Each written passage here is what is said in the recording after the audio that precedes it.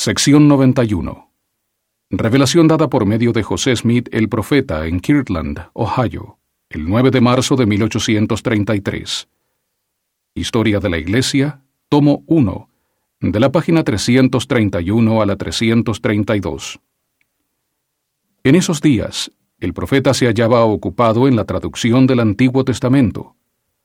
Habiendo llegado a esa parte de los escritos antiguos que se conoce como los libros apócrifos, se dirigió al Señor y recibió esta instrucción. Versículos del 1 al 3.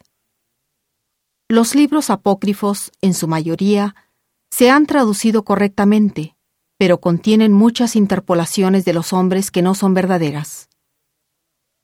Del 4 al 6.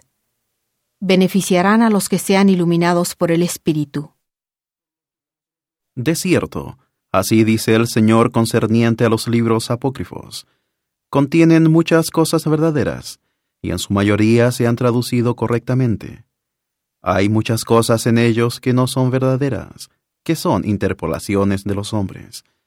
De cierto os digo, que no es necesario que los libros apócrifos sean traducidos.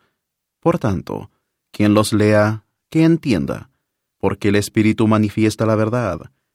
Y el que sea iluminado por el Espíritu logrará beneficio de ellos, y el que no reciba por medio del Espíritu no puede beneficiarse. Por consiguiente, no es necesario que sean traducidos. Amén.